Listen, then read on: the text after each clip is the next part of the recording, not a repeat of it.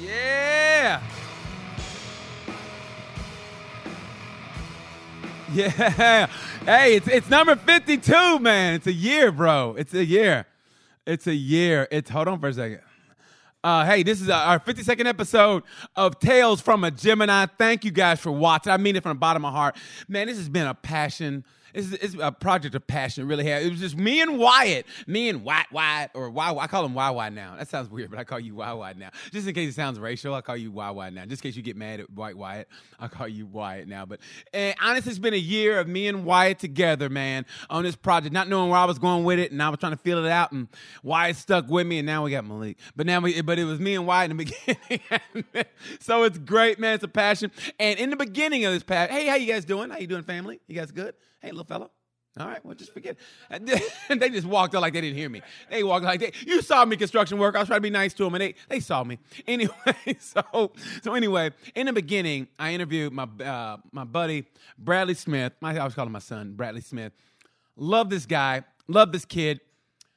MotoGP rider. We've just been friends. I mean, I basically harassed this guy in a MotoGP race, and we've been friends ever since. And he was one of in the beginning, I interviewed him, and I got the most hits on that, didn't I? The most downloads from talking to him. And I try to, let him be. But, in that year, it's amazing what has happened in his life and in my life, how this has taken off. And how I simply love this. Like I said, thank you, fans. I appreciate it. And in his life. So I want to know what's going on with him because we haven't really talked that much. I mean, he was a Aprilia test rider. And Bradley Smith, let me tell you about Bradley Smith, man, before people pass him off. Bradley Smith, he won the 8-hour Suzuka race. He was I think the only rider ever to podium in all four classes of MotoGP, from 125, which is now Moto 3, Moto 2, MotoGP, and Moto E. Mixed Supercross fan. Bradley's done it all, man. I could read off a who's who of what he's done, but his 9 podium finishes in 2009 is the highest number of podiums by a British rider across all solo classes since Phil Reed in 1975, man. So, hey, let's just get right to it. Let's just talk to Bradley. Did you send him a link, Malik? No, I forgot to send it to him. You know what, Malik? I'm seriously, this it's not professional, bro. And I'm gonna talk to Wyatt about it. Wyatt, why you know what to do? There you go. So I'm telling him to click it. He's here. He's here. All right, let's go. Here he is. How we doing? What's up, little big league? How you doing? I am doing just fine. I know exactly who you've been speaking to already. Man, he hit me up on the way to Dunkin' Donuts. I was going to get my avocado toast. He made fun of me for getting avocado toast at Dunkin' Donuts, but I told him I don't eat that shit because, mentally I'm a MotoGP rider like yourself. So I was going to get avocado toast at Dunkin'. He goes, and I go, well, let me ask him a question. He goes, yeah, just tell him hi, little big league, and he'll know who it's from. So, hey, little big league. You must be the only person, though, that goes to Dunkin' Donuts and orders avocado on toast. That's exactly what he said. But you know me, man. I want to be a MotoGP rider, but I mean, I never mentally, put limitations on myself. But let's be honest. So I can at least eat like one. So I have avocado toast from Dunkin', no donuts, and I try to keep it as healthy as possible because I still want to be you guys. Well, I don't understand it. You want to be a MotoGP rider, but you can't break the 22s at your local K1 karting. I just don't understand. You ain't got to throw shade like that, man. Hurt my feelings, man. You ain't got to throw shade like. You know what? I do blame it on the weight gain. I really do. I go because I'm doing everything right. I'm hitting the lines right or whatever. And honestly, I swear, you think you know me, so you know how dorky I am. But I literally go, okay, it's time to get in. It's time to get a hot lap in. Time to get a banker lap. So I wait and I follow the fastest guy. I try to get a toe. I talk like I'm racing MotoGP. I try to get a toe, and I do get the fastest lap, but I can't get to 22. So I'm blaming it on the weight gain. So I'm gonna start eating avocado toast, and hopefully that will get me in my 22s. I just like the confidence. I'm just doing everything right. I'm doing absolutely nothing wrong. I'm the best, but the lap time's not coming. BT, it doesn't work like that. It just doesn't work like that. I'm sorry. I'm taking my cues from you guys. I'm doing all I can. I'm getting the toes. I don't know what it is. I think it's the cart. We're trying different setups, so we'll see. Come back tomorrow. Exactly, man. How you doing, brother? I have not. It's been a while. Like I was telling the guy. This is the matter of fact. It's the anniversary, my 52nd episode, and thank you so much for doing this 52nd episode. And it's so fitting because a year it should be a special episode. So it's with you, which way it should be, man. We had more downloads from you, and I thought, why not come back to where it all started, pretty much, man. I didn't know what I was doing, and I said, well, let me hit my buddy up and see if he'll do it. So it's great to have you back. But man, where you been for this especially this season? What's been going on? Well, first and foremost, then happy first birthday, and to Wyatt as well. Fair play. I don't know how he deals with you on a straight basis. So, but oh man. Yeah, to start off this season, what have I been up to? Just been busy, and I kind of been waiting for a call up because the Aprilia thing still isn't dead in the water, but I think that probably needs another couple of months before that starts to roll and get going. So been working on a few projects with Claudio Corti. We're working on a little bit of a race team and a bit of on the coaching side, and also a couple of other things that I've had interest in for a number of years, but just never really play on them because I've just been so busy with the racing side. So what kind of things? Well, there's some bits and pieces that I want to continue to expand on and get into. I can't say too much at the moment because I'm on a non-disclosure. So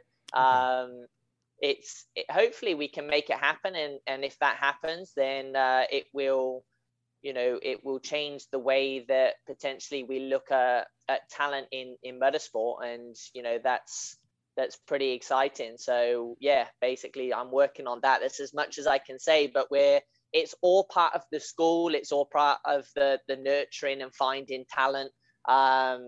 It's all one big package that I'm trying to put together, and coming at it from a couple of different ways because I don't think you could never hit something with one bullet. So firing with 3 or 4, and but yeah, basically trying to give back. I think that's the main thing, and I'm certainly feeling that I'm getting some positivity from all of that. I'm enjoying that side of it, and it gives me something to focus on that rather than being bitchy and sitting on the sofa and complaining that I'm not racing. Yeah, you mentioned it, and if anybody knows about shooting more with one bullet, it's Americans. That's one thing we are good at, and that's shooting guns with more than one bullet. So that's one thing we're good at. But I ask you that, like, what made you think that way? Because, like you said, I mean, I want to get so much thing I want to get into, but if I can do, I guess, one thing, it's the Aprilia thing. And I was thinking this. And you can stop me if you want to or not answer the question, but I got to, because it's there. Okay, last year, I'm going to say it right now, at least from my point of view, it was a shit show from my point of view. From my point of view, because I looked at it like, what I heard Sam Lowe's in a podcast, what he said, and how it was there. And, Leish was great to him. He said Leish was great, but the rest of it, he was glad to be gone. And then... so, it was with you and Salvadori, and I was like, what are they doing? And, you said everything that you had to say that was positive, and, you didn't burn any bridges in the interviews. You said everything right, being the professional that you are. But from the outside looking in, I was like, this is a shit show. And now that they got their shit together, and now that they're the girl that goes in and gets the augmented surgery, they got the boobs, they got the hair done, they got the teeth done, and like the nails, like, oh my God, what's up, Aprilia? Hey, boys. And now they go in and get Dovey and bring him in like he's king shit. No offense to him at all, but you're the one that did the donkey work. Correct me if I'm wrong. You're the one that tested. You're the one that did everything last year, going through all that, test riding and racing the same weekend, which is very difficult to do. You did all that, and now they're going, hey, Dovey, come up. When it was all you, correct me if I'm wrong, was it all you or was it not? That the bike is where it's at now. I mean, it's always a team thing, right? And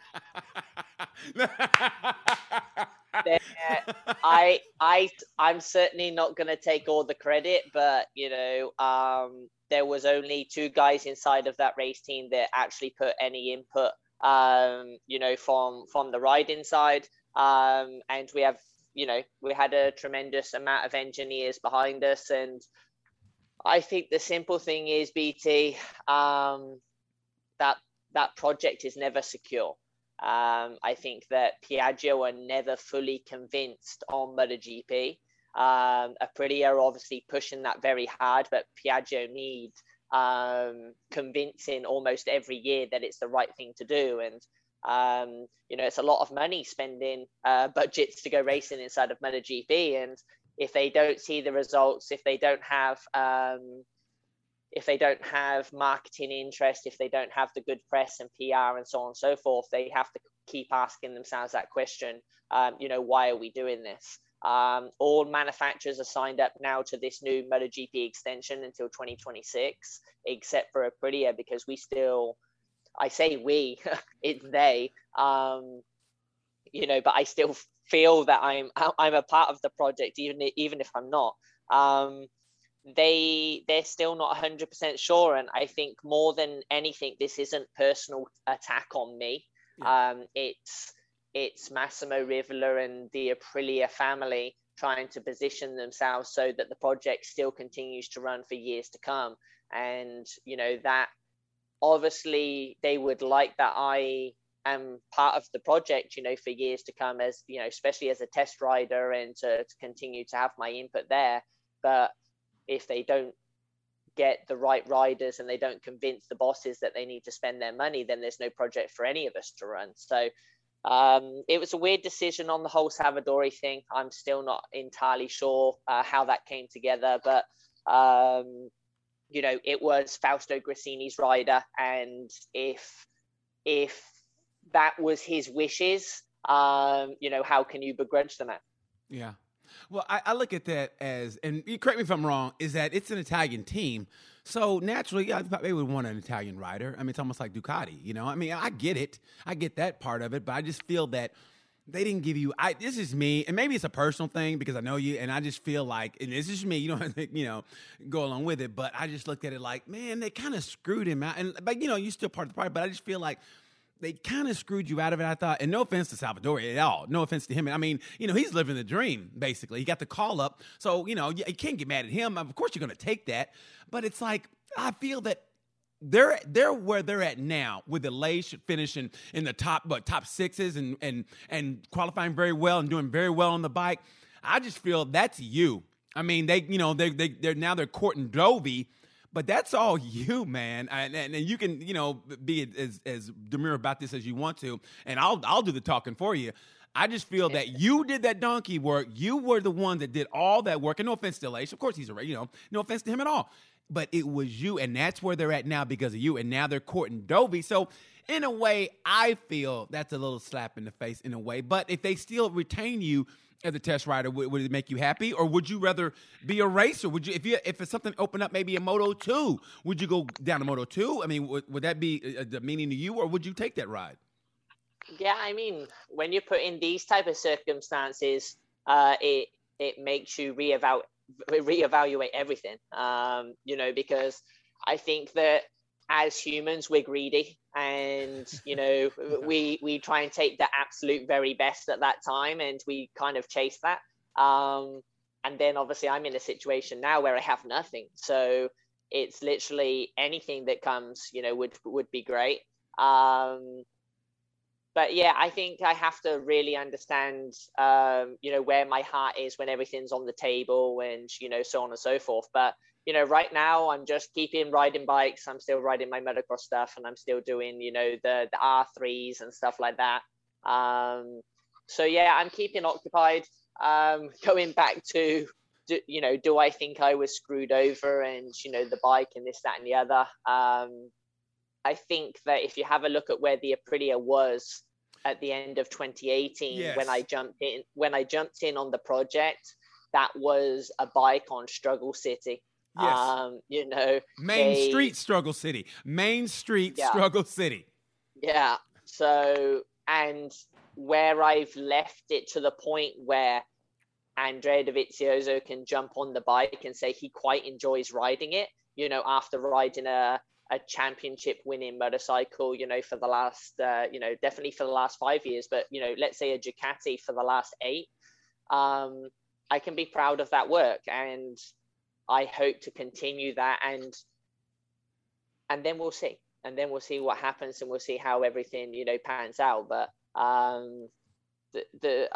mean, the sport comes down to lap times, and what I still don't understand is that every test that I've ever been at, I've been 1 second faster than Salvadori. So it still always has me questioning why I am where I am. But this is a political world. I'm watching Drive to Survive at the moment, the Formula One. Yes. And I think it's episode 9 when they, show Sergio Perez. That guy was, 2 rounds out from the end of the season. He had no drive. Nobody was interested. We're talking about a guy that was fighting for 3rd position in the Constructors' Championship, there with Racing Point. And yeah, he was basically had nothing for the next season. He goes out and wins, still has nothing for the next season. Yeah. And then, then that comes through and, okay, he's at Red Bull now.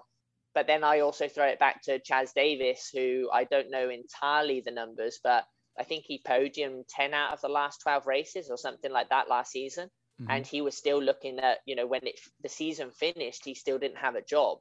So the motorcycle world at the moment, or let's say the world in general, is a funny place. And we all have I don't know, it doesn't always make sense. But if we have if we do manage to find ourselves, having a job and, still going forward and enjoying the world that we're living in, then I suppose we have to be grateful from that point as well. Yeah, I mean, you're saying the right things because you're professional. I mean, you're saying the right things. I feel something different, but you're saying the right things. But like, when did it become, and was it just this year, or when did you realize that motorsport is not just about the sport, it's a bit. When did you realize it's a business more than a sport? Was it just this year, or was it well before? It's been strange. I've been very fortunate, pretty much all of my career, I've always been wanted. And, being wanted is a fantastic feeling. It just is fantastic. I have no idea what that's like. No one's ever wanted me. No one. My parents tried to give me away twice, and no one took me. So. They still trying to. yeah, they are. They go, hey, do you want this grown man? He's costing me money. Yeah, they're like Oklahoma, like the borders are closed, man. You're not allowed to come back. There's a big digital picture of me, like, don't let him in. yeah, forbidden. Yeah. Bad. When did I realize it was business? Yeah. I mean, as I said, I've been very lucky. I've had a tremendous, career, and I've been wanted. It's a great feeling, and I would say that it has only been since I've been at Aprilia that you actually start to feel what it's like that you're not top of the tree or you're not first pick. It's Stuck.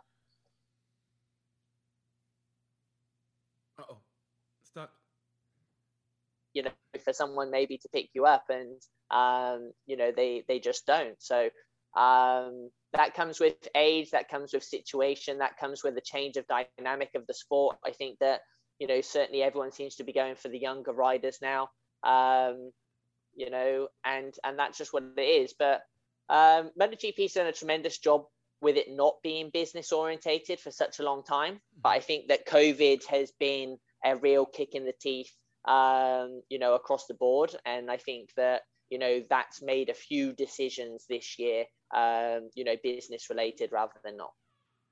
How hard is it to stay positive, though? I mean, because that's the one great thing about you guys is that, and if you watch Drive to Survive, like you said, with Sergio Perez, but somehow it always works out. And like you said, you've been fortunate, and even on my end, sometimes it's like it's a business, and I feel the age thing also, but sometimes, in the end, it kind of always works out. So how hard was it in the beginning when, Salvador, you got to ride and you're like, really? After all I've done and, my lap times and everything, but you still, like you said, you're still in it. You're still on the radar. They've got to know Bradley Smith. They know. And they, the MotoGP world knows because you're the consummate professional. There's other riders and, names not included, I think we both knew what I'm talking about, who have burned bridges while they were in MotoGP. And they said, what the bike was like and blah, blah, blah.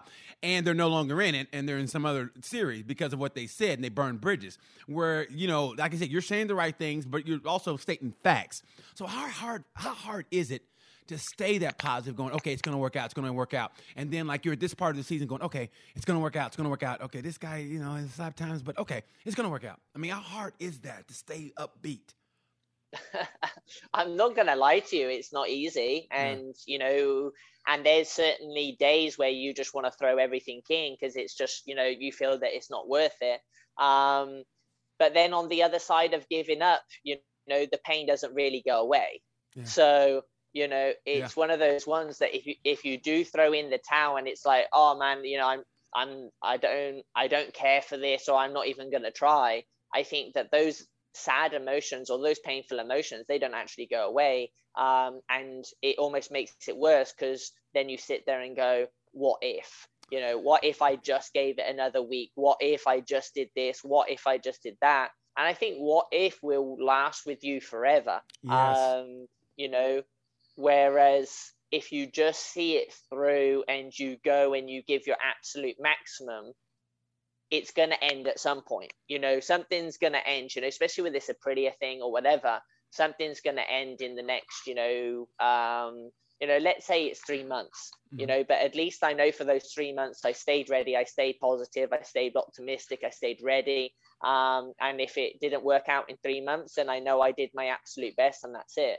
Whereas if I just told them, or if I just burn bridges, as you said, who knows how long it's going to go, because you always ask that question, if I just done this, or if I just gave it another chance, blah, blah, blah. So, and to be honest, I don't want to do anything else. And I think that's always a lovely situation to be in, is when you don't want to do anything else. It's like, well, what else would I rather be doing? And it's this. And even though it sucks, right now, it won't suck always. And, yes. Then it will slot into whatever position it needs to, and I'll make it work. That it's funny you say that. It's so true. Somebody told me the same thing. It's like sometimes, just careers, they go up and down. That's how it is. It's a roller coaster ride, and so it's like, and I think they were at some gig that's like, ugh, and his comic turned to the other comic, goes, where else would you rather be?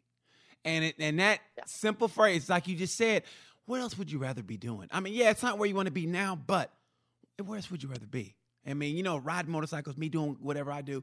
I mean, and that's what it's all about. And what do you find solace in? Like, what makes you go, okay, like, put you in a positive place and makes you feel good? Is it riding your bicycle, motorcycle? Is it music? I mean, what makes you go, okay, I'm in a good place mentally, and now I can deal with this bullshit? Ooh. I think that varies day on day as well. Yeah. That varies day on day. Because sometimes you literally anything that just takes your focus away from those detrimental thoughts inside your own head. Because let's be honest, most of the time it's not actually someone else's actions that are making you upset. It's your story about those actions inside your own head. You're the actual one probably creating the problem. So the more that you can try and distract yourself from that, then that's what it is. But also I'm not going to say that every day music cheers me up, because it doesn't. Some days you're listening to your genre and you're listening to the words and you're like, oh man, I'm in a bad spot right now, because they're not good lyrics, so who do you listen to? What do you listen to? Man, today I've been on a feel good one. I don't even know what it's from. You'll find it on Matt Dickens' story. It was from Yesterday. It's a theme track for Yesterday. Feel good, or I feel so good, or something like that. But I've been listening to that one. But I have a very varied music taste. Like anything from like Disney through to like Green Day or Good Charlotte or something like that. I mean, mine.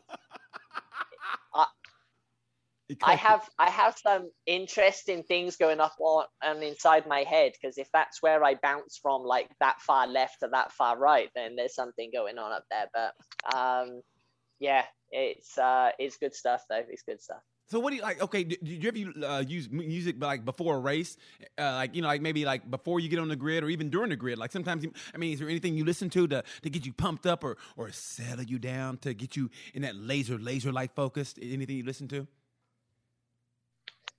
I would say that I quite enjoy. I think it's Jay-Z, Rihanna, "Run This Town." Really? Yeah, and it's one of those ones. I don't know why, but I always like listen to it just before going into the garage.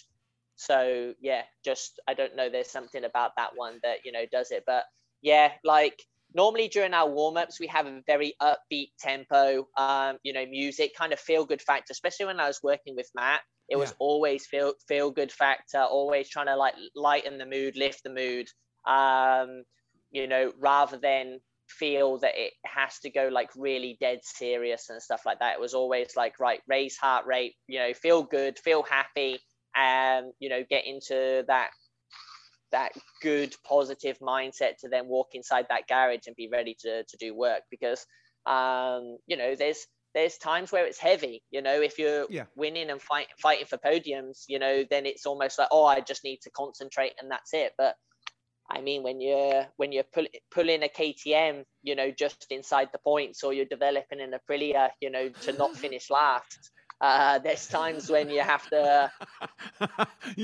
find some artificial happiness in there somewhere.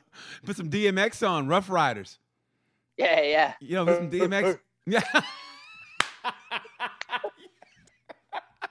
Oh, I can't believe you just went. That's what you got to do, though. Sometimes you got to be that dog, man. You got to be a dog, There you go. I can't believe you just barked. I'd take your word for it. Now, what Disney music did you ever listen to? What Disney music? Oh man, I love Tarzan. So anything like with Phil Collins, I was a big fan of Phil Collins. Yes. Then that's always I think that was growing up with my, obviously with mum and dad. And I think my dad was quite a big fan of Phil Collins. So, that was good. What is it?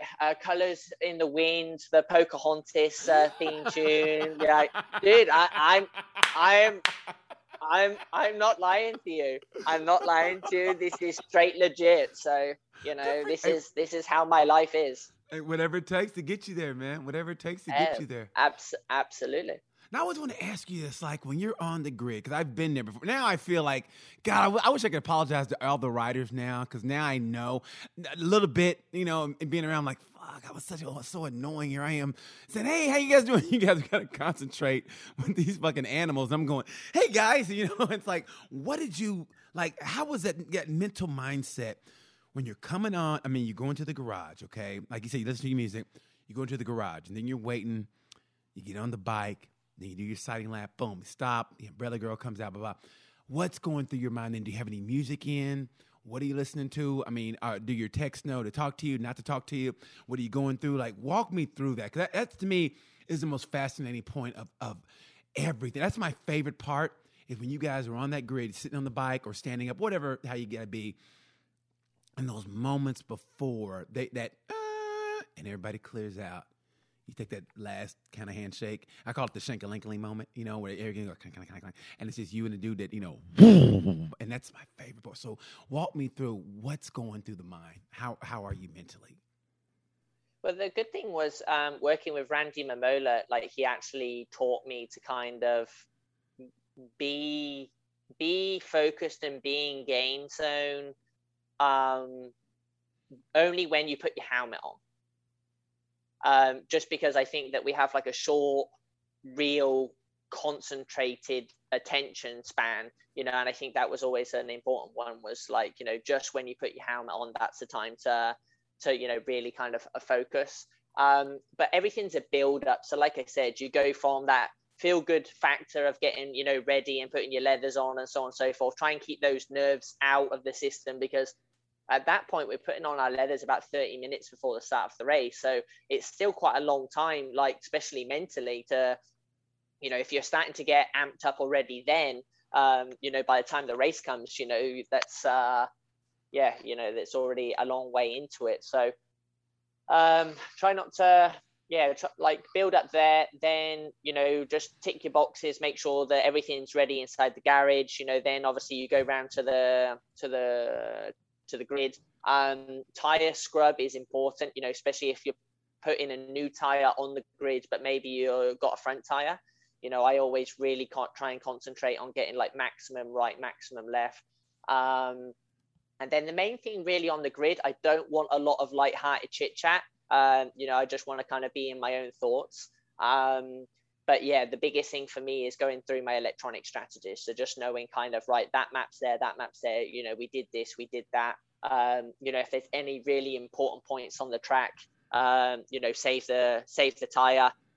If we're running and we're struggling on fuel mixtures, know exactly, when to go to those and when not.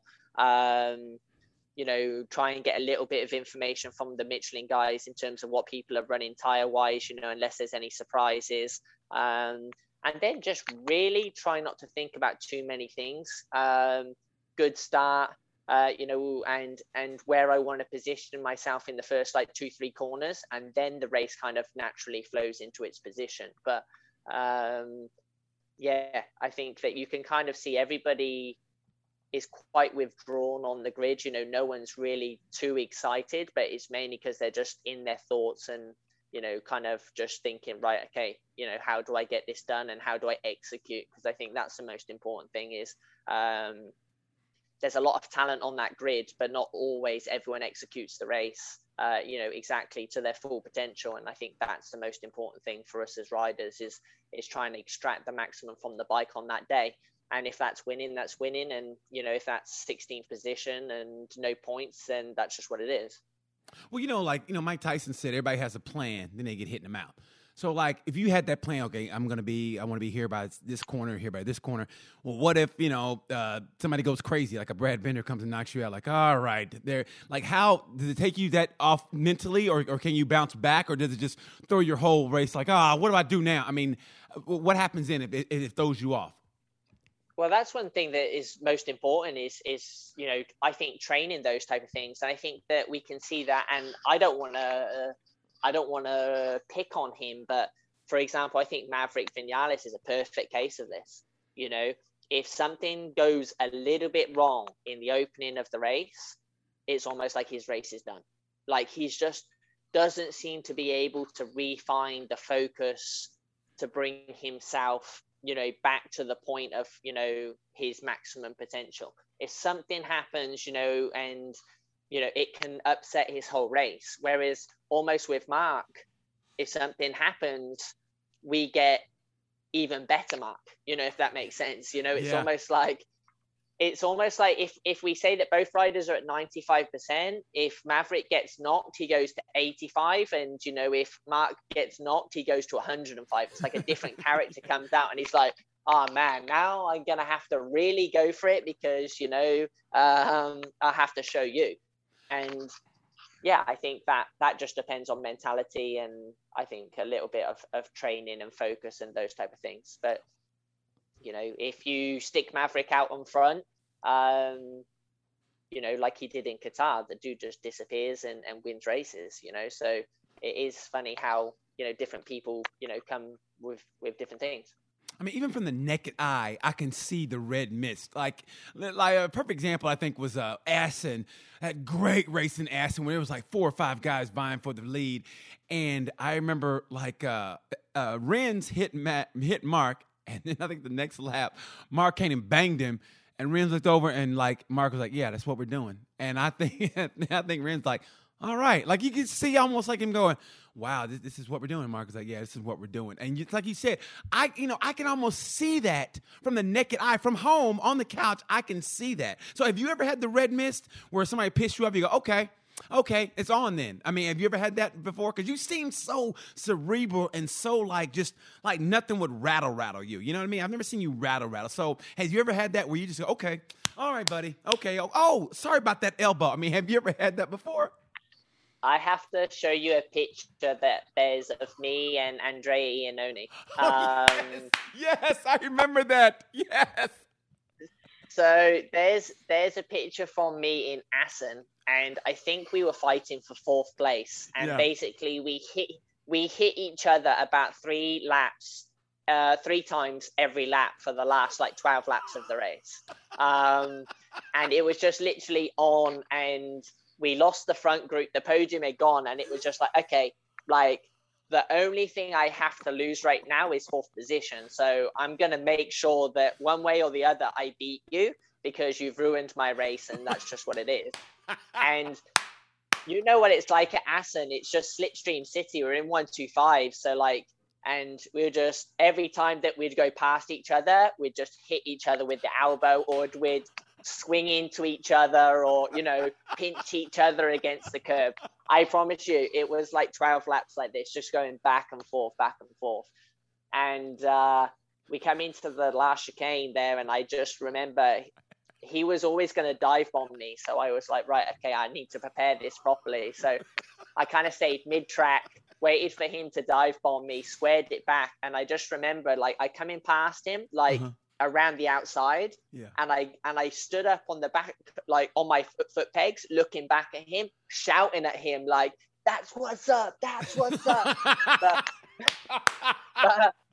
but my vein, like, that was sticking out of my neck here was just out like this. I was just like so angry and so pumped at the same time. But there's a couple of pictures from a couple of different angles, and my mum and dad actually have it inside the office at home. There's 2 pictures up. There's my first victory in Jerez, on the podium, and there's that picture as well. I think they're two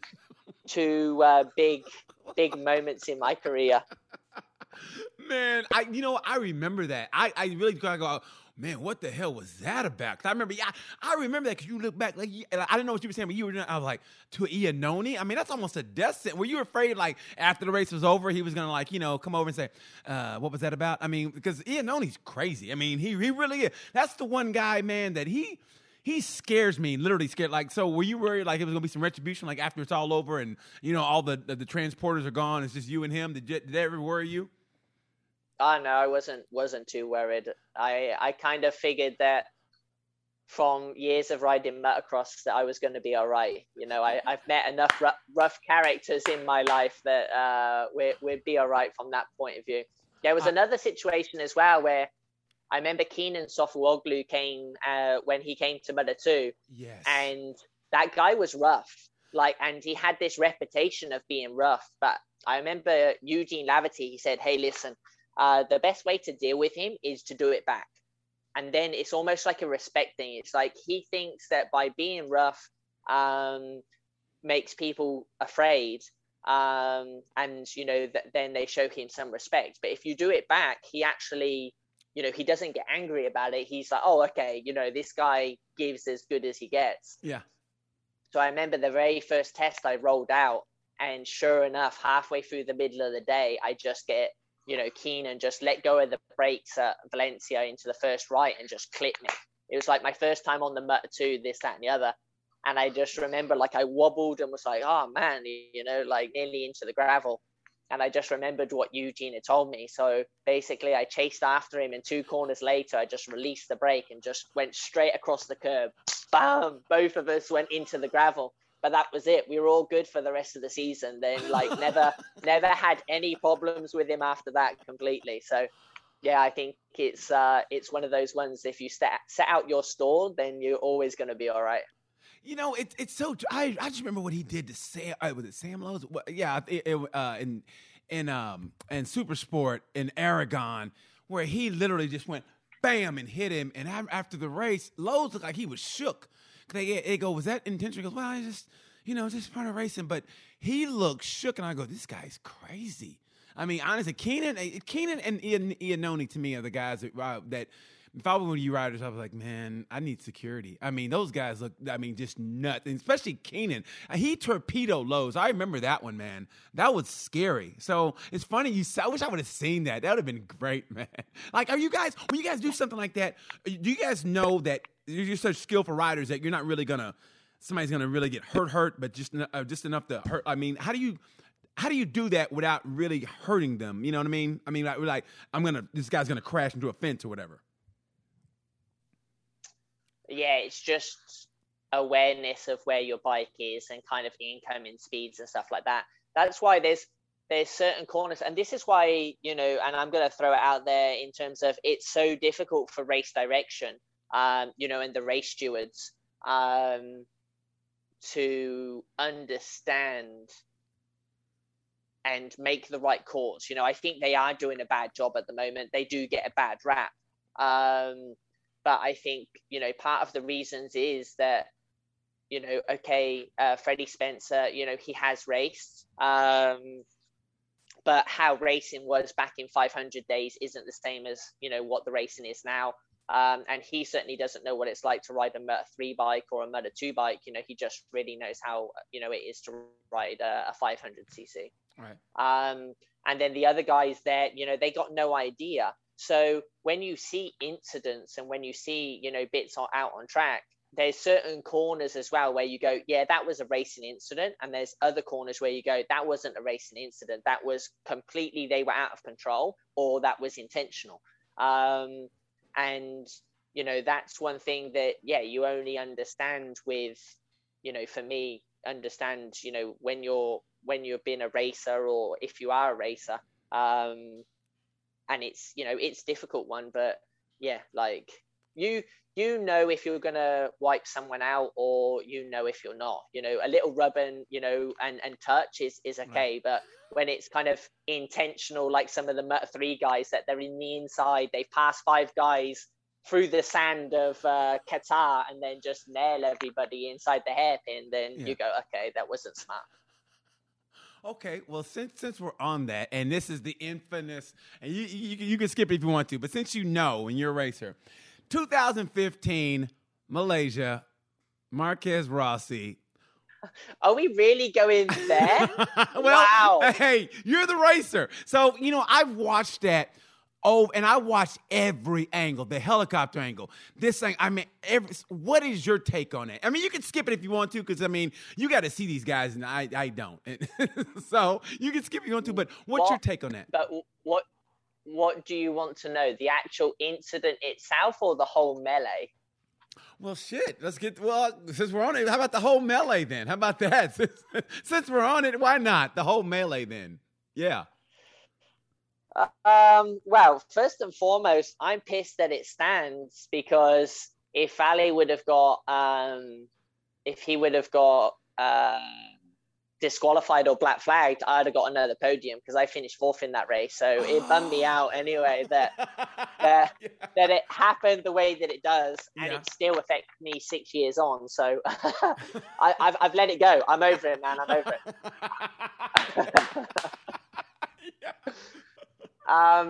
So the whole melee, like a lot of people said, Mark intentionally, slowed down, etc., etc.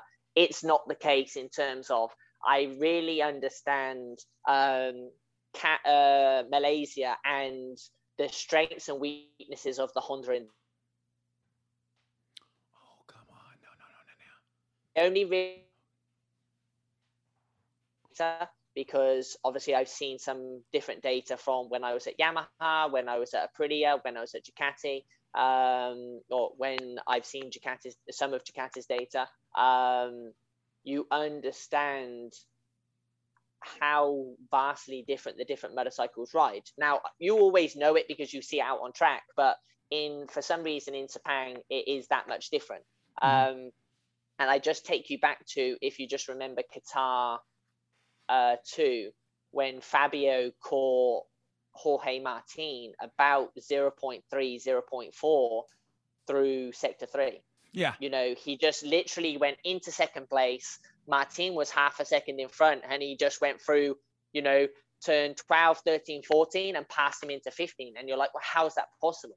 But that's just the different ways that the bikes do the lap time. The Ducati goes fast, you know, down the straight, breaks late, but, you know, isn't so fast in the high-speed corners. The Yamaha is complete opposite, and that's just the way it is. So those guys ended up on track, you know, kind of yo-yoing back and forward. And I think that, you know, Valley obviously felt that he was holding them up, and Mark kind of felt the same. And once there was a bit of argy-bargy, you know, Mark's kind of chimp comes out and is like, all right, well, you want to play that game, let's play that game. And Valentino was clearly not in for messing around. So he's like, okay, you want to play that game, let's play that game.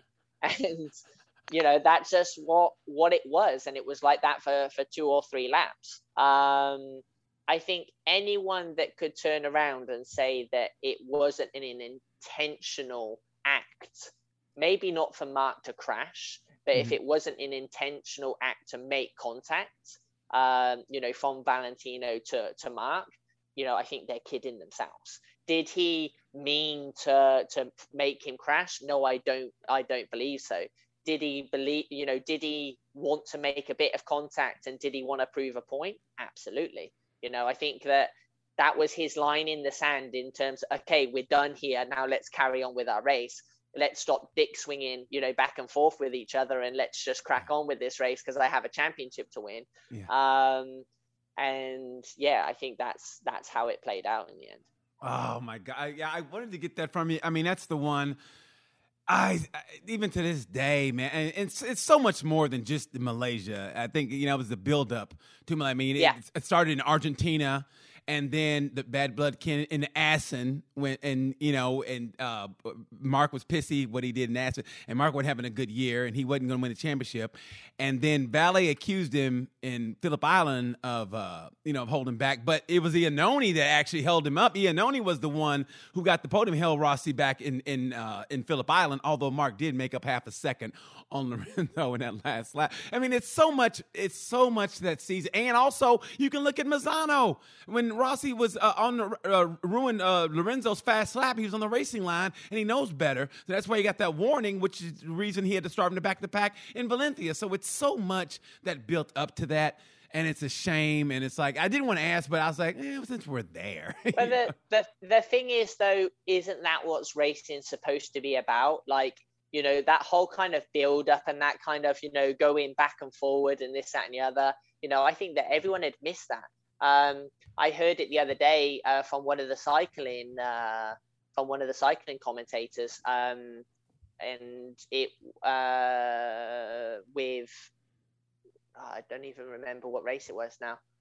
It was the race, like, literally just gone, and it was between the British guy Tom Pidcock and Wout van Aert, and they literally finished, like, you know, no gap in between them whatsoever. It was like millimeters. I saw that, yeah. And he's like, I'm so happy that these guys look angry. There's no patting on the back. There's no, great job, man, you know, this, that, and the other. Like, I'm so pleased that for a period of time that they're pissed. You know, that they're angry. They don't want to see the guy. And then, you know, after 5 minutes, once they calm down, this, that, and the other, they might go and, you know, give him a fist pump and say, hey, man, good job.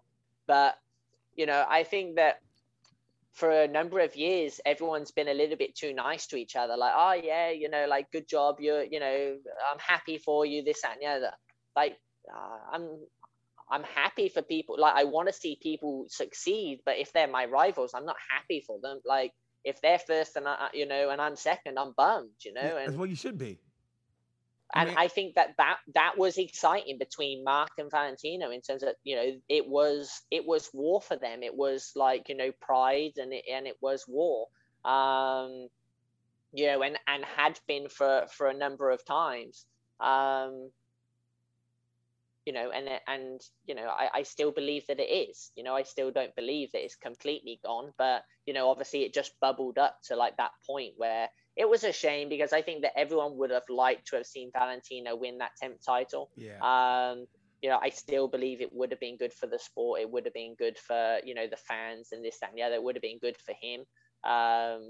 But man, these things aren't given. There's so many things that go into these sports. We're not playing tiddlywinks out there.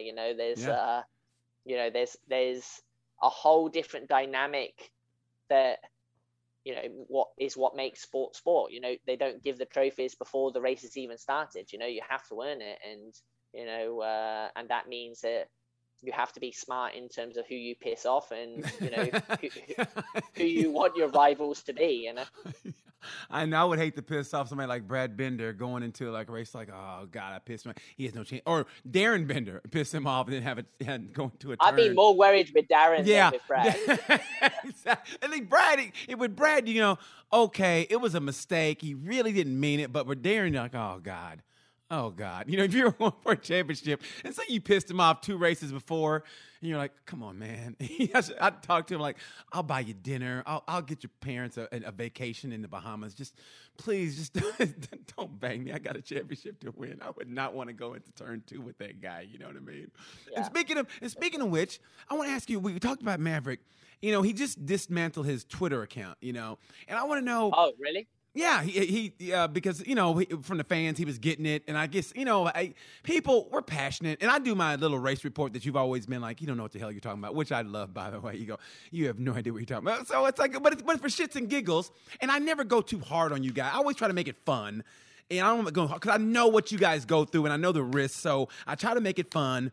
And I said, there's a missing persons report from Maverick Vinales after the race. Said, where was he? Whatever. But then he dismantled his Twitter account because it's like, I guess he was getting vitriol. And like, that's what makes me so mad. Like, how bad did it get for you, or does it get for you? Like when you're racing, say with KTM or Tech 3 or whatever. Like, did you feel fans like come in with vitriol and say stuff to you and how much did it really affect you, or you go, man, to hell with this guy or person, whatever? I circle back to, it's always nice to feel wanted. Like, I'm just going to go back to that one again. And, anyone that says, I don't give a fuck what people say about me, this, that, and the other, it's bullshit. Everyone cares, and that's the nice thing about social media, that there's so many positive things, and there's so many nice things that you can kind of read about yourself or for yourself in support of yourself or about other people. Like, it doesn't only have to be all about you. You can see that about others as well. And that's what I love about social media. It makes a big world small at times and creates a fantastic network. But it also does give a bigger voice to the inexperienced or the the non-professional out there. And but what you're going to do, like, for all the negative things, is there more positives? And that's that's another thing out there. But also, do you have to have a social media account? And the truth is, no. You can be a motorcycle rider and, just turn up and do your racing and that's it. There's no one forcing you to have one. Is it beneficial to you if you speak to managers and PR and, endorsements and sponsorship? Yeah, it is. But, is that gonna make you faster? Probably not. And if it's detrimental to you as a person, then that's just what it is. I don't think as motorcycle racers we get it that bad. When I start to read some of the stuff on celebrities or film stars, or I don't know how it is in the comedy world, but I'm sure it's pretty rough, or I think maybe comedy is worse, because if they think you suck, they're there literally right in front of you and they tell you during your set, Yeah, man, I've almost gotten fights on stage. I mean, I've gotten this close to getting a fight with the dude in the audience, and I don't know where, but the security guard came and stopped it. But I mean, I've gotten into it. But then again, no, if I have a bad show, I got a bad show. I go get another one and it'd be good. But you guys, you risk it all, and then there's people who, hey man, this guy didn't deserve this ride, blah, blah. And they don't know, hey, this bike kind of sucks, but I can't really say it because I'm, they're also paying me, blah, blah, blah. So it's like, do you let that get to you, or you go, man, I don't need this shit in my life, and you just disable the account like Maverick did, I always want to know, like, does it ever get to you? Oh, no, it gets to everybody, like anyone that says that it doesn't, even Meghan Markle, she tried to tell the world that she didn't have no idea that everyone was calling her the worst person in the world, because of what she said about the Queen and blah, blah, blah. She knew, like, I know that up in Calendar or wherever she is on Oprah Winfrey Street of houses, they have pretty good freaking Wi-Fi that she knows exactly what's going on. Now, if she chooses to pretend, then that's up to her. But it's a shame that he's unable to kind of block that out. But if you're unable to do it and you just want to live a quiet life with your future mummy to be, his wife, is going to have a kid, and it's not my position to tell you how to live your life, but I'm just literally can't think of anything else at the moment. I can just imagine them coming over on Team Radio. Can you imagine, like, a Twitter handle at what are you? You're not Funny Man 6869 anymore. What are you now? I'm Funny Boy 6869 because something happened and they dismantled my account. They didn't tell me. I literally was on the treadmill at the gym and I looked at my email and said, "Your Funny Man 6869 account has been disabled." I go, "Are you?" And you can't, you can't reply to them because that's it. I mean, they're the final word. There is no, "Hey man, can I get a probation?" There's nothing. They just so I had to start over. So I said, "I'll show you," and I went, "Funny Boy 6869." So I actually digressed in life. but that was it. It was like, so like, can you imagine Team Radio comes over, hey, this is Funny Boy 6869. You suck. You don't deserve the ride. While you're actually riding around inside your helmet, like that one would be tough. I don't want to be a comic. I only want to be a good comic, or I only want my stuff on Netflix, because then they can't say nothing about me. They just need to switch it off. Oh, let me tell you something. They'll still say something about you, man, no matter what. I mean, but you know what's great? They'll find a way. Is that I've actually, and it's funny, I went through that because I had a couple specials out and I looked at the negative comments and they didn't really affect me like I thought they would. But people don't realize I clap back, like, like, "Oh, really?" And I'll respond back like, "Hey, listen, what you don't know is," but I do it in a way that's professional. I don't really get, I think go back and forth on social media makes you like an idiot.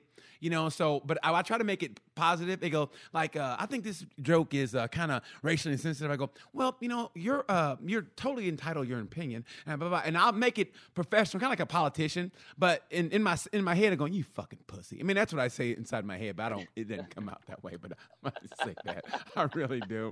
I mean, they have no idea how much of a fuck I don't give, but I act like I do, and that's the point in everything. Act like you do, and you really don't. But you know what, man, Brad? God damn it, man.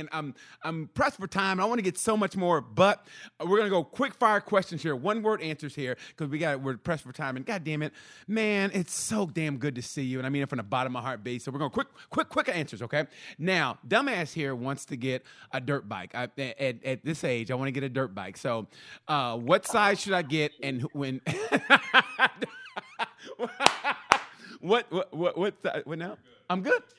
Okay, and what size should I get? Should I get 250, 450, and what manufacturer or whatever? So I want to get a dirt bike, and what should I do? But you want to go to dirt bike track, or you want to go like enduro? More enduro, but I'll probably get a dirt bike track, but more enduro. If I do a dirt bike track, yeah. I'm gonna say if you got like a 250 4-stroke, any of the EXC, so like KTM do a great one, Husqvarna, Honda's come out with a new one as well. But yeah, you don't need a 450; it's unnecessary. So a 250 4-stroke, you have a great time.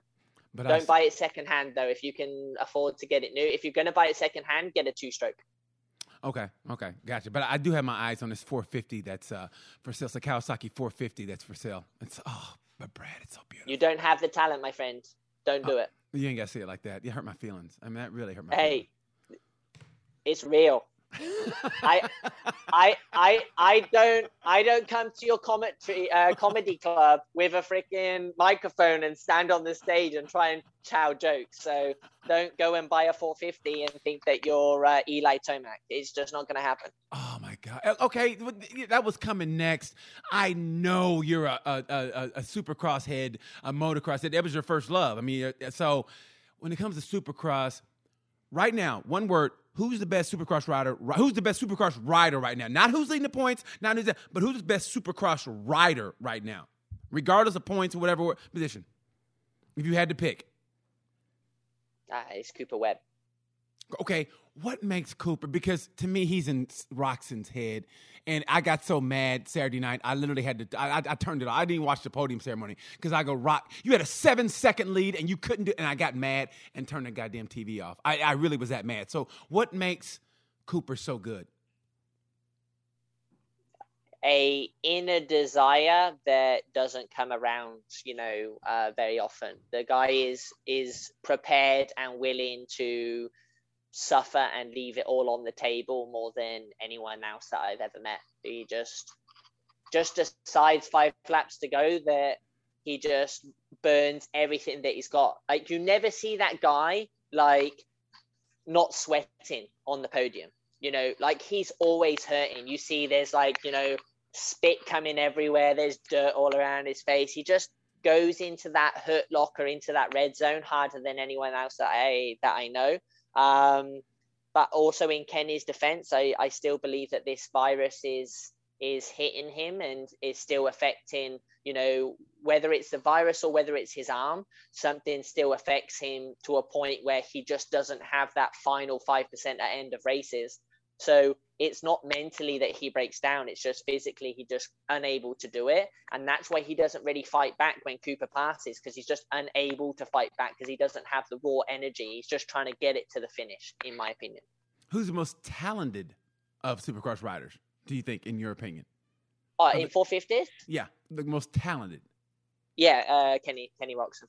You think so? You think more than Eli? Yeah.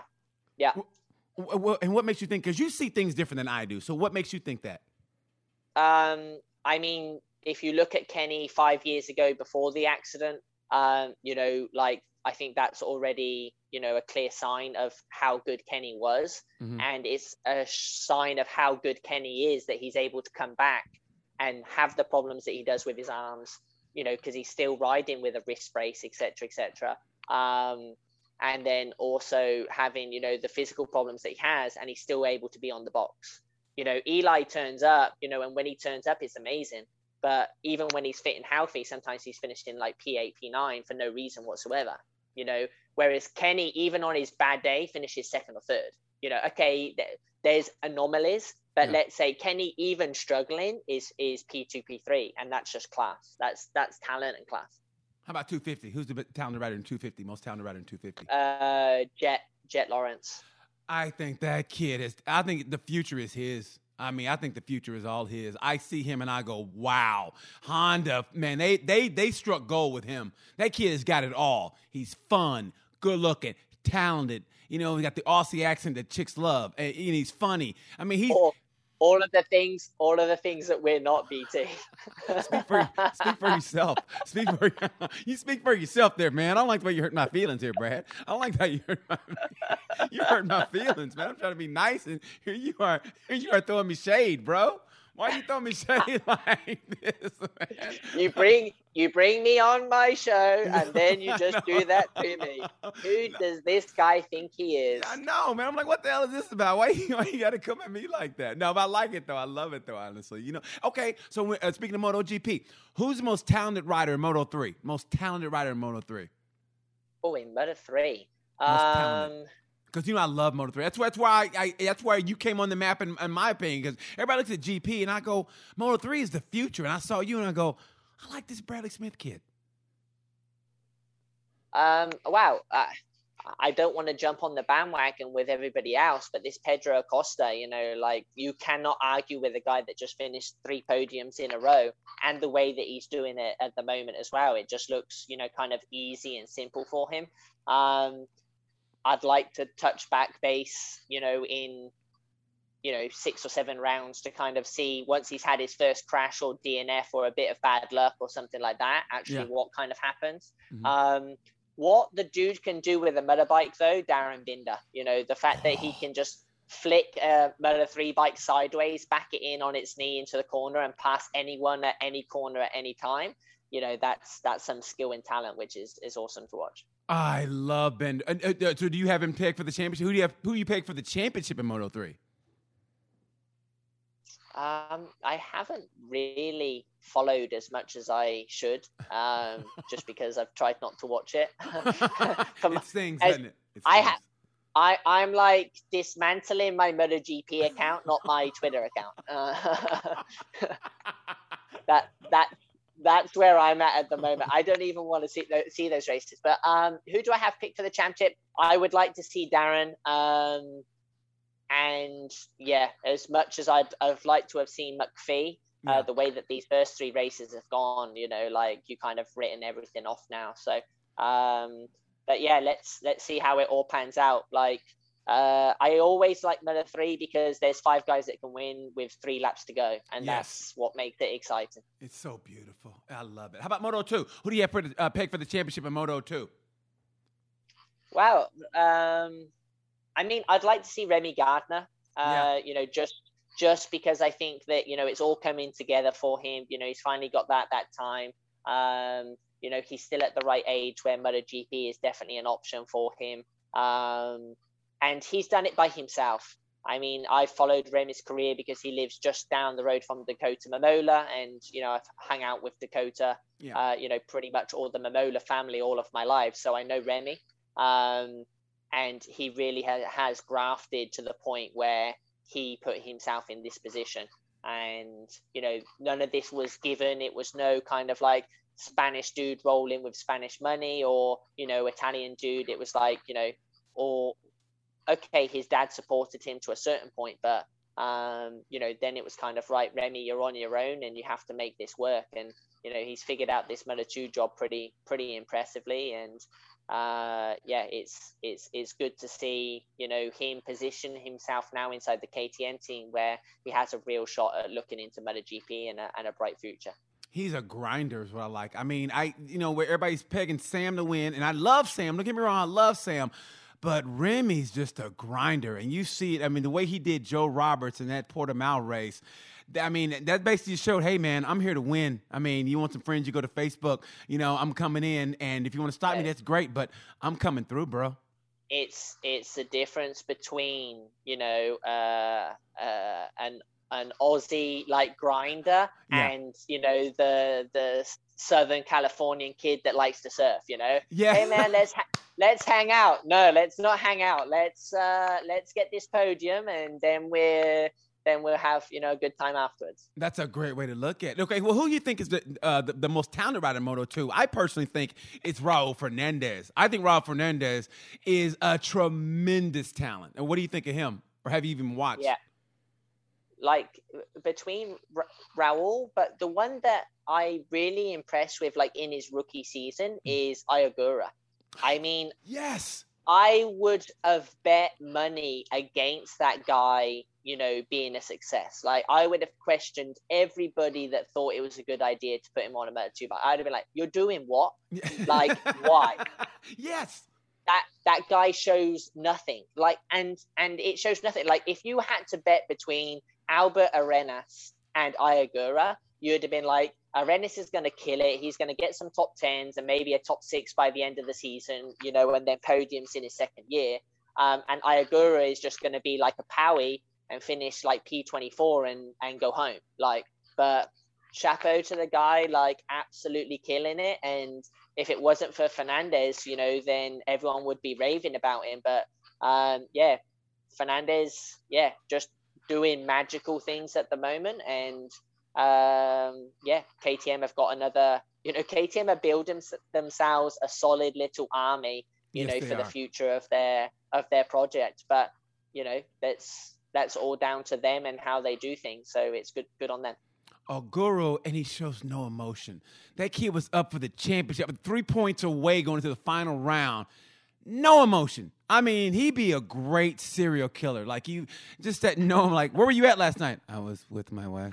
I was eating, and then I went to bed at 9 o'clock. You know, I mean, you're like, all right, man. I mean, he just nothing. But that's the same as the Japanese dude that won the Masters this year. I didn't see the match. I don't watch golf. Oh, man, come on. Like, what are you watching that's more important? Anything but. I mean, unless Tiger's in it, and I don't really watch anyone with Tiger. it's too. Oh, I see. Brotherhood. Okay. Yeah. All right. Yeah. I see how it is. You see how it is. You see how it is. The truth comes out. That's why I wondered if it was the same for Supercross, but because you got Malcolm in there, then you're watching it as well, right? That's right. I only watch it when Malcolm crashes. I turn the TV off. That's how I am. Yeah, there we go. Now I keep it real. I start to understand how this works. So you don't watch any swimming, huh? Let me tell you something. I'm the black Michael Phelps. I watch swimming. You know, I'm like, nothing else on. I'd rather watch swimming than golf. I'll tell you that much. I'd rather watch swimming than golf. You know, I'd rather watch swimming than golf. Hold on. Before we even go there, MotoGP, who do you have for the winner? Who do you have predicting for the championship, the champion for the season? Now that Daddy's home. I think that Mia can get this done again. That Suzuki is looking, great again this season. And it's the best all-round bike. Yes. I feel that Suzuki has become what Yamaha was. And, and I think that's like Yamaha was never necessarily the fastest bike in a straight line, but it was the best all-round. It was nice on tires. It was friendly to ride. It was good at most circuits, and they just got it done. And I think that the fact that they're not going away from the 2020 chassis, and they're still staying with the 2020 for this year, it gives them a lot of information and data on all those tracks. And one thing that was interesting for me, they suffered, like both riders suffered at Portimao last season, and they went really good this year. So that also means that Suzuki's really understanding from one year to the next what their problems are, and they're fixing them. You know, and I think that is, that's interesting to see. I mean, the only thing that can stop them is the speed of the Ducati, in my opinion. I don't think it will be the Yamahas again this year. I think that the Yamahas are still a little bit too up and down. I think what would stop them is that raw speed of the Ducati, that they're just able to turn it up. With someone like Bagnaia, that I believe, if he continues the confidence, I think he's probably more risk, more of the man for the championship than Miller at this point. Who's the most underrated rider on the MotoGP field, in that field? Who's the most underrated that you feel, because the insides and outs, and like they doesn't get the credit they deserve, and you go, this guy, when it's going to come together, he's going to be unstoppable. Aleix Espargaro. Really? And I honestly feel that, and this partly is down to the fact that he rides, or he has been riding the Aprilia for a number of years, so he knows it in and out. But honestly, I've not seen someone that's able to ride around the problems that the Aprilia has and just kind of find a way from no way, if that makes sense. And it wouldn't matter if you stuck Dovizioso inside that team, now for the rest of the season, and even for 2 more years afterwards. I don't feel that Dovi would get anywhere near Aleix, over the course of, the season. I think that Aleix is a bit like Simon Patterson wrote, because we've had the conversation numerous times, is, you can't argue with the facts. Aleix just manages to be better than his teammates, week in and week out. Now, the only person that had, that beat him and did anything a little bit better was Maverick when they were on the Suzuki. Right. But I think the Suzuki was the completely wrong bike for Aleix, and he still was quite fast with it. Aleix's riding style is very much brake late, doesn't really carry a whole bunch of corner speed. the electronics were pretty good on that thing. You had to be smooth with the throttle, etc., etc. But yeah, like if it's just down to riding a normal bike, I think he is underrated. No one realizes how well he's actually riding with that bike, and what he is able to do with that bike. Wow, was not expecting that. That's incredible, and that's why I love talking to the pros. You guys know, and you were his teammate. I hear he's a great teammate, also. Yeah, we didn't have any problems. Like I don't know, he's just one of those guys that kind of keeps himself to himself and just goes about his business, and turns up, does his job, and goes home. There's not really too many mind games. There's not many, there's not tension. There's not an atmosphere. He'll say hello every morning, and there'll be a bit of talk, but just kind of keeps himself to himself, does his job, and goes home. Back to family life and back to riding his bicycle, and it's just there's never any problems there. I got to ask you this because I asked people what question they want me to ask you, and I was going to get to this, but tell me your first, when you realized you were in the big time, your first oh shit moment, I have hit the big time. Because, I ask guys all the time, and the story that comes to mind was I was asking Sean Dillon Kelly when he was in Red Bull Rookies Cup, what was his first oh shit moment? And he said when he was going as fast as he can, he's going to hit a curve, he's going to a turn, and Raul Fernandez went right by him. He goes, oh shit, this is what I got to do. This is what I got to deal with. So what was your first oh shit moment? You go, okay, I'm in a different class now. I mean, I had quite a few, like especially in that first season, because I don't know, my story is I come from dirt bikes. Right. And I rode dirt bikes in 2000 until mid 2004, and then I rode Spanish Championship like road race in 2005, and I was in World Championship in 2006. So you can imagine, like in an 18-month period, I just had this rapid kind of rise, but also.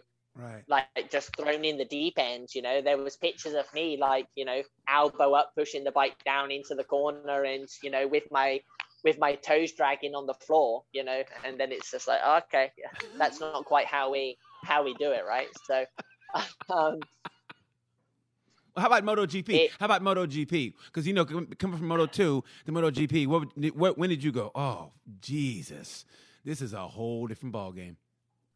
Yeah, I think I want to say, and I don't remember the first year we went to Austin. I think the first year we went to Austin was 2013, but I'm not 100% sure. But so too. I literally just remember, like, I went testing in Sepang, and I was like, okay, this is hard, but it's not too bad. Then you go to Qatar, and you're like, okay, that's not so bad. And then I want to say that we went to Austin, and I was like, oh, I can't do this. Like, there's no freaking way I can do this.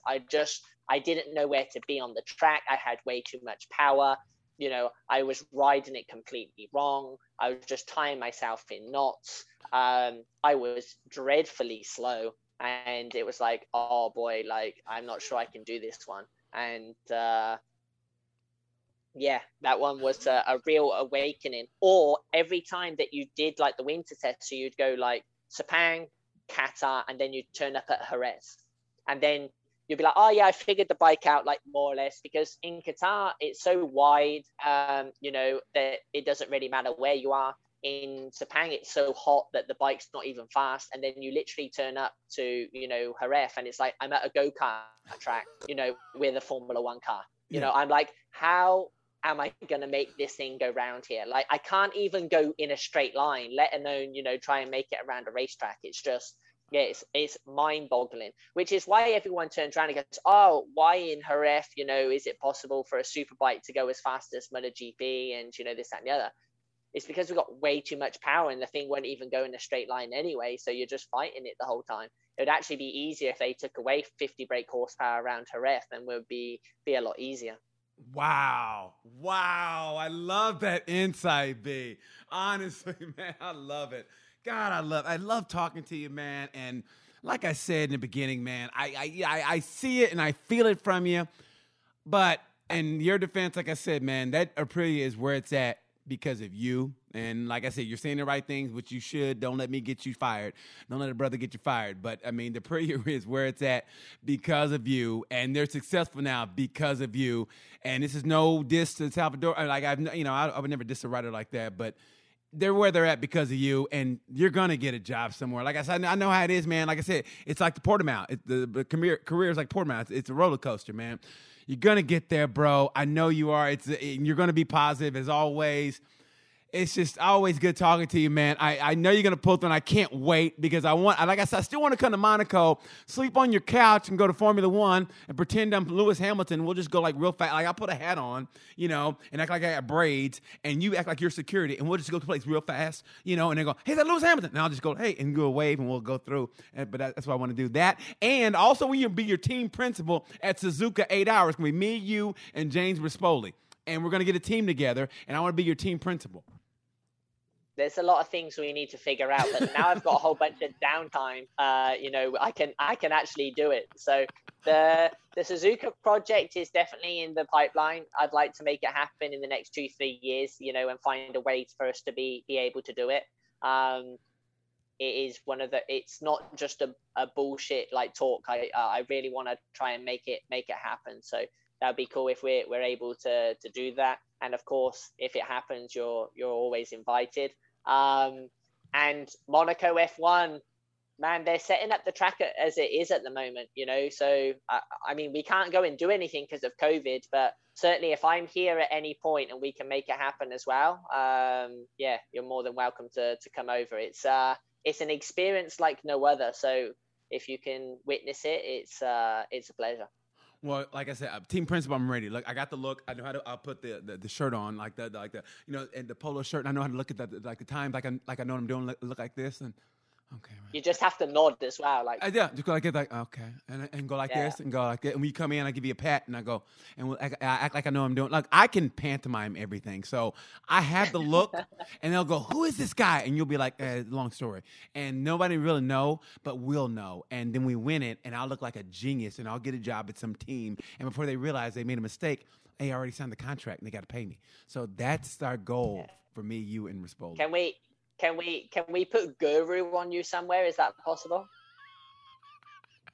I don't think coach or chief mechanic is like good enough. I just think life guru. Yeah, somebody's gonna pay me to be the life guru. That sounds good, man. PT life guru. Oh man, B. Thank you, man, so much for your time, brother. I mean it from the bottom of my heart to celebrate the anniversary of Tales with you. I mean it from the bottom of my heart, man. You know you got a special place in my heart. I appreciate you, brother, for coming on, telling your side of the story. Like I said, maintain positivity, man. It's coming for you, brother. I know it is, and I can't wait, man. So thank you so much. I appreciate it, B. Tell the family I said hi. Your wonderful dad and your mom, and I appreciate you, brother. And all you people, Tales from the Gemini, thank you guys for watching for 52 episodes. Me and Wyatt, we thank you. And thank you, Bradley Smith. And until then, like I say around this time, peace.